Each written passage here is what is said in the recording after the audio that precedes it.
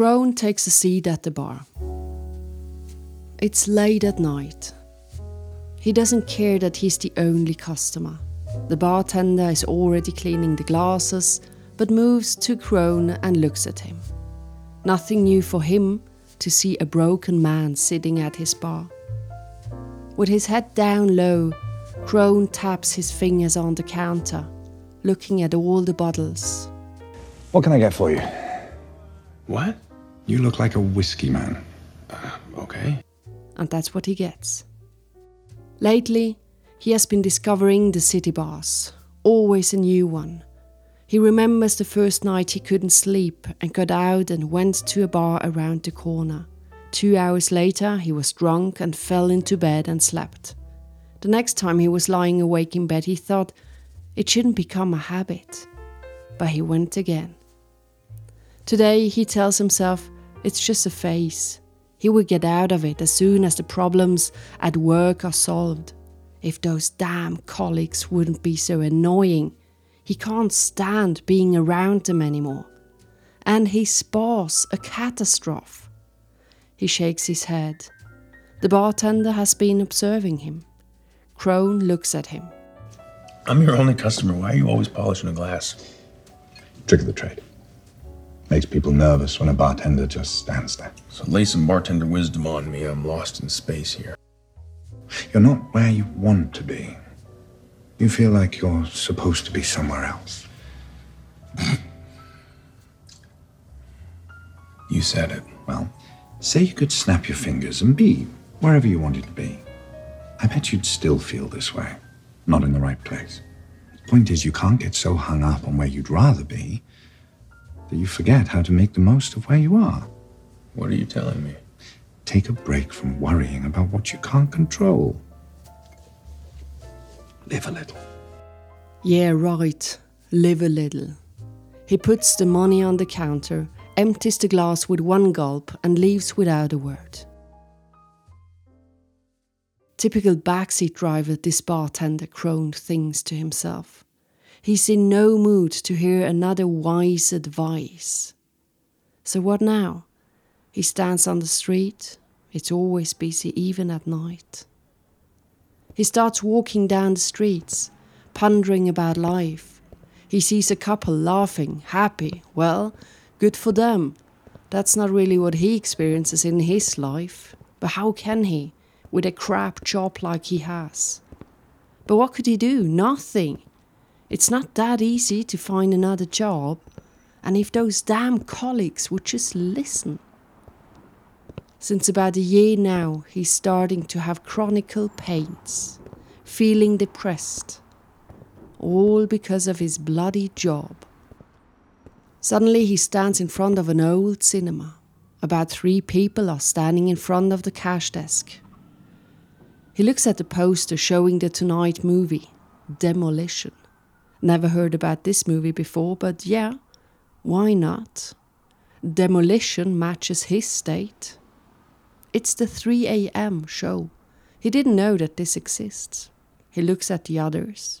He wonders if they are also having sleeping problems. One guy fixes him with his gaze. He pays the ticket, enters this shabby old cinema and takes a seat in the back row. Little did he know that this evening would change his future.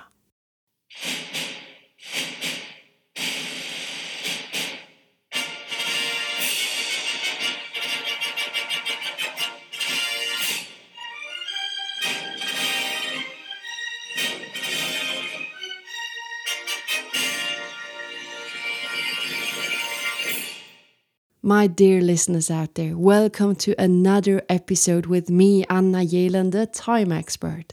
Someone who wouldn't stay for too long in an unhappy job situation. Why? Because I'm the time expert, where time is precious. And having the feeling of wasting my time is an inner death for me. That's why I made a deal with myself concerning an unhappy job situation.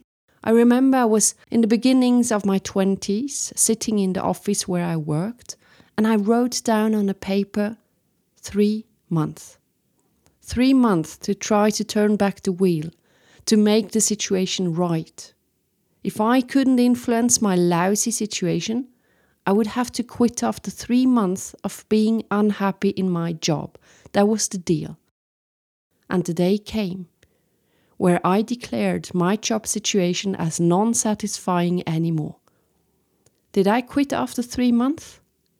Well, I'll tell you in a bit. Now, I'll take you back to the shabby old cinema where Crone is watching the movie Demolition. And of course Eirus. But you haven't met him yet. She was quiet. But for some reason, I wanted to tell her things. I found myself mapping her face as I talked. Somehow she got me talking about my wife. The movie's over. Crone rests in his seat. His thoughts are spinning around in his head. He hadn't expected this. There were so many aspects in this movie, he just couldn't figure out what it all meant. But there was something. Suddenly, another guy sits down next to him. Did you like the movie? Crone startles, looks at the guy, murmurs some incomprehensible words and gets up and starts walking toward the exit. Did you like the movie? The guy asks again. Crone stops. It was all right. The guy nods. Crone is starting getting a bit annoyed by this guy following him. What does he want from him? Anyway, it's time to go home. He walks away and leaves the man standing behind.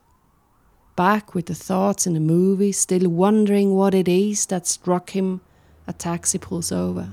He gets in. Take me to Hill Road. And they start driving. The driver fumbles around with the radio.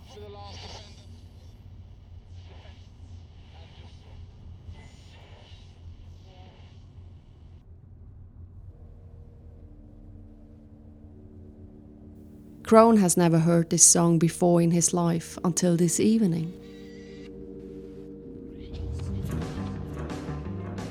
He remembers the scene in the movie, Demolition.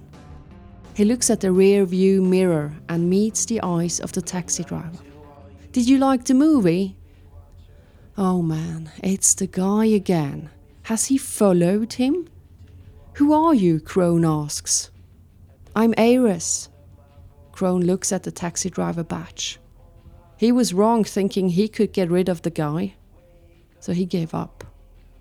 So Eirus, how about you? Did you like the movie? Well, he goes, when I watched it the first time, I thought it was only about loss. But then, when I watched it again, I understood that it is also about self-expression. And then, when I watched it for the third time, I also understood that most of the people are stuck in a giant wheel of hamster without even realizing it. So I asked myself, am I in it? And the answer was yes. And I ask you, are you in the big, nasty wheel of the hamster? He fixes Crone, watches him looking outside at the flickering lights of the city passing by. So what did you do when you realized that you were captured in the wheel of the hamster? I quit my job and I became a taxi driver. Oh, and now you're out of the hamster wheel or what? Maybe not, I don't know. But I feel better. It's all that matters. In the first moment, you wouldn't think that two guys like Crone and Eirus become friends because they are two of a different kind. But sometimes life brings us together to learn from each other, and that is what happened with those two guys. Two characters collide with each other. On the one hand, you have Crone, chronically unhappy and exhausted, but doing nothing about it, blaming others all the time, drifts away in his misery, and is letting the precious time just pass without even blinking. And then you have Eirus, a guy who appears in your life when the time is right. You never know when he arrives. Sometimes he shows up for a moment, and as quick as he came, he's also gone again. Eros doesn't fear risks, even though he might be mistaken, but he rates everything as an experience. They couldn't be more different, and still, Eros is never too far away from Crone, and with time, Crone can feel the impact Eros has on him.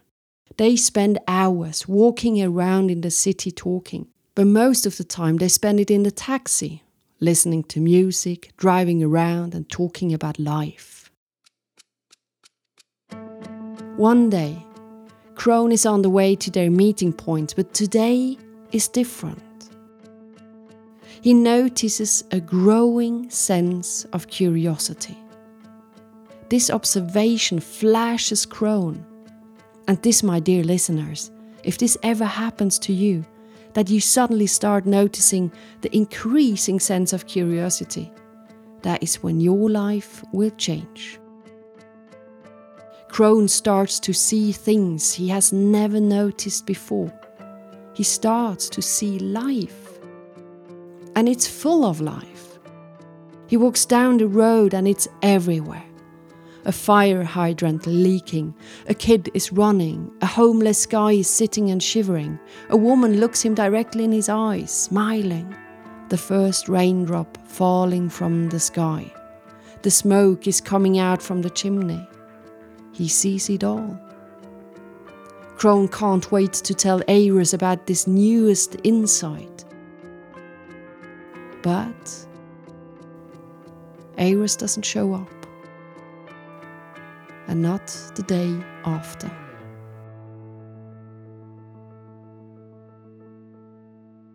About a year later, Crone hands his boss the letter of dismissal. With a smile on his face, he walks out of the office. Half an hour later, he enters a bar. He places himself at the bar counter and starts talking. A little bit more than a year ago, you told me that I'm not where I wanted to be and that I forget of making the most out of it and to take a break from the worries I couldn't control. And you said, live a little. I thought you were an arrogant know-it-all dick. At this moment, I was just chronically miserable and I thought it was the fault of others. You have to understand that in my situation, I didn't even think that there could be places I'd rather be. I never felt like that. Did I realize that I was stuck in the same procedure every day, stuck in a monotone life? No. I didn't feel anything. I was numb. And that night, when I was here, I got to know Eros. He became my only and best friend. But as unexpected he appeared in my life, he also disappeared mysteriously.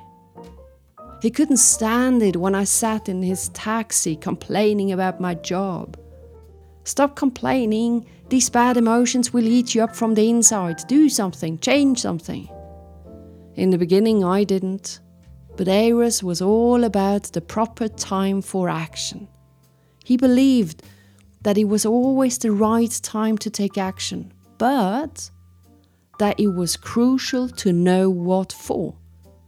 Was it the right time for me to quit my job? No. But it was the right time for me to become a nicer colleague. That was when I started to read books about teamwork and communication. I thought I could still turn it around. But too much had happened at the job. The wounds were too deep. Was it the right time to quit my job? No, still not, because I was too afraid. But it was the right time to start reading every job advertisement which existed. Was it the right time to find a woman? No, because I was focusing on myself to become a better version of myself. One day, I felt different. I remember I got out of the apartment when I felt this growing sense of curiosity. I felt this deep state of euphoria. I couldn't wait to tell Eros, but that was the day he didn't show up. For days I was angry and sad, and for another week I went to the pub every night and drank myself into a coma. How could he leave me alone, fucking bastard? But I had changed. The moment I was sober, I knew that the opportune moment was here. It was the right moment. I felt it deeply. I wasn't fearless, but I knew it was the right moment to take responsibility and to do everyone a favor and to quit my job. And that was 2 hours ago. My boss asked me, "And what are you going to do now?" Do you know what I answered? The bartender shook his head. I said, "I'm going to live a little." My dear listener, are you more like Crone or like Eros? Let me tell you a bit more about the two different characters in this story, because they are based on Kronos and Kairos. These are ancient Greek words and they both represent time. The best way to differentiate between Kronos and Kairos is to see time as either a flowing river which carries us away, Kronos, or a quiet lake which we swim in, Kairos. We all experience time as both, all the time, in whatever we do. In Kronos, we are stressed, in Kairos, we are refreshed. And Kronos measures time in seconds, minutes, hours, days, years, etc. And this is the word which measures quantity of time. Kairos measures time in the best moments of life. It measures the quality of time. It does not measure minutes, but it measures moments. The most beautiful, right, magical, and opportune moments. Where are you living in? In the quantity of time or in the quality of time? Look at Eros. He lives the moment. It's a risky game, we agree. Suddenly he's just there, and suddenly he's just gone. But he lives the moment. And as I explained, we live both. Kronos, the flowing river where we are driven, and Kairos, the lake we swim in. But please, my dear, don't forget Kairos, or Eros if you instead think of him as a person. If you are in an unhappy job situation, think of him, Eros. Are you swimming in the lake and enjoying it as he does? Or are you floating in the river without control? Or are you already drowning? Be aware of the moments. If you are in an unhappy job situation, before quitting, start to create moments. Make a colleague smile. Pay your boss a drink. Take the one who earns the least out for dinner. It's not all about your job. It's about the people you are around with. Be aware that you can control so much more than you think. Remember, I was always called the little rebel because I always questioned the things, didn't accept the decisions which were made at work. And you can do this as well if you want to. It's your decision. If you want a little reminder, go and listen to the episode called Create Your Own Rules. My dear listener out there, are you happy in your current job situation? I mean, we all know that we spend a lot of time at work. And that's why I believe that you should have a personal criteria to rate your job. Find out what it is. For me, it was and still is very simple. Criteria number 1. Can I implement or at least try to implement my ideas at work? Criteria number 2. If I can't contribute to a good working climate anymore and my energy is disappearing in thin air, I might consider changing department or job. Criteria number 3. Is my job making me sick or making me feel good?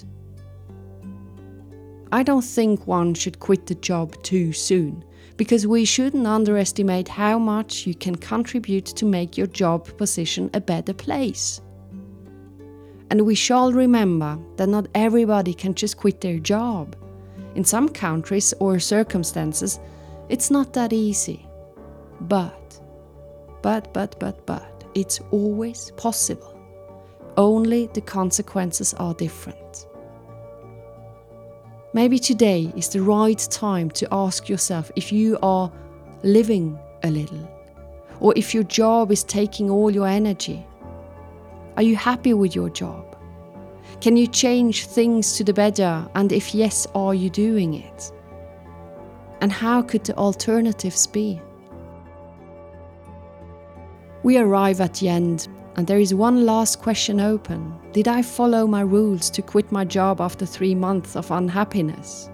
No, because I tried to keep it up. I tried to turn the wheel around.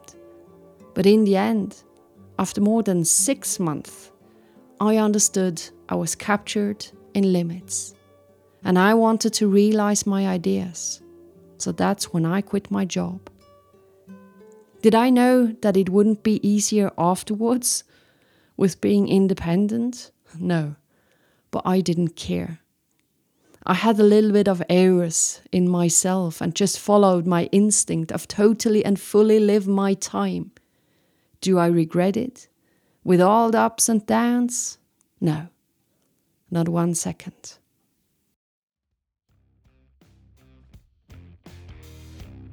My dear listener, wherever you are, be wild and nice and take care of yourself. And please, whatever it means for you, live a little. Bye-bye. And by the way, if there is anything you can do to support this podcast, I would ask you to share this podcast with just one person in your family, friends, or business network. Just one person. Maybe it's not this episode, but another one. And like this, together, we will have an impact on another person, and perhaps this person is going to look at time and life more differently and positively afterwards. And that is like a huge thing. So I would appreciate that a lot. Thank you. And again, bye-bye. And the last thing, if you're going to watch the movie Demolition, tell me how you liked it, okay? Okay, that's it. Bye.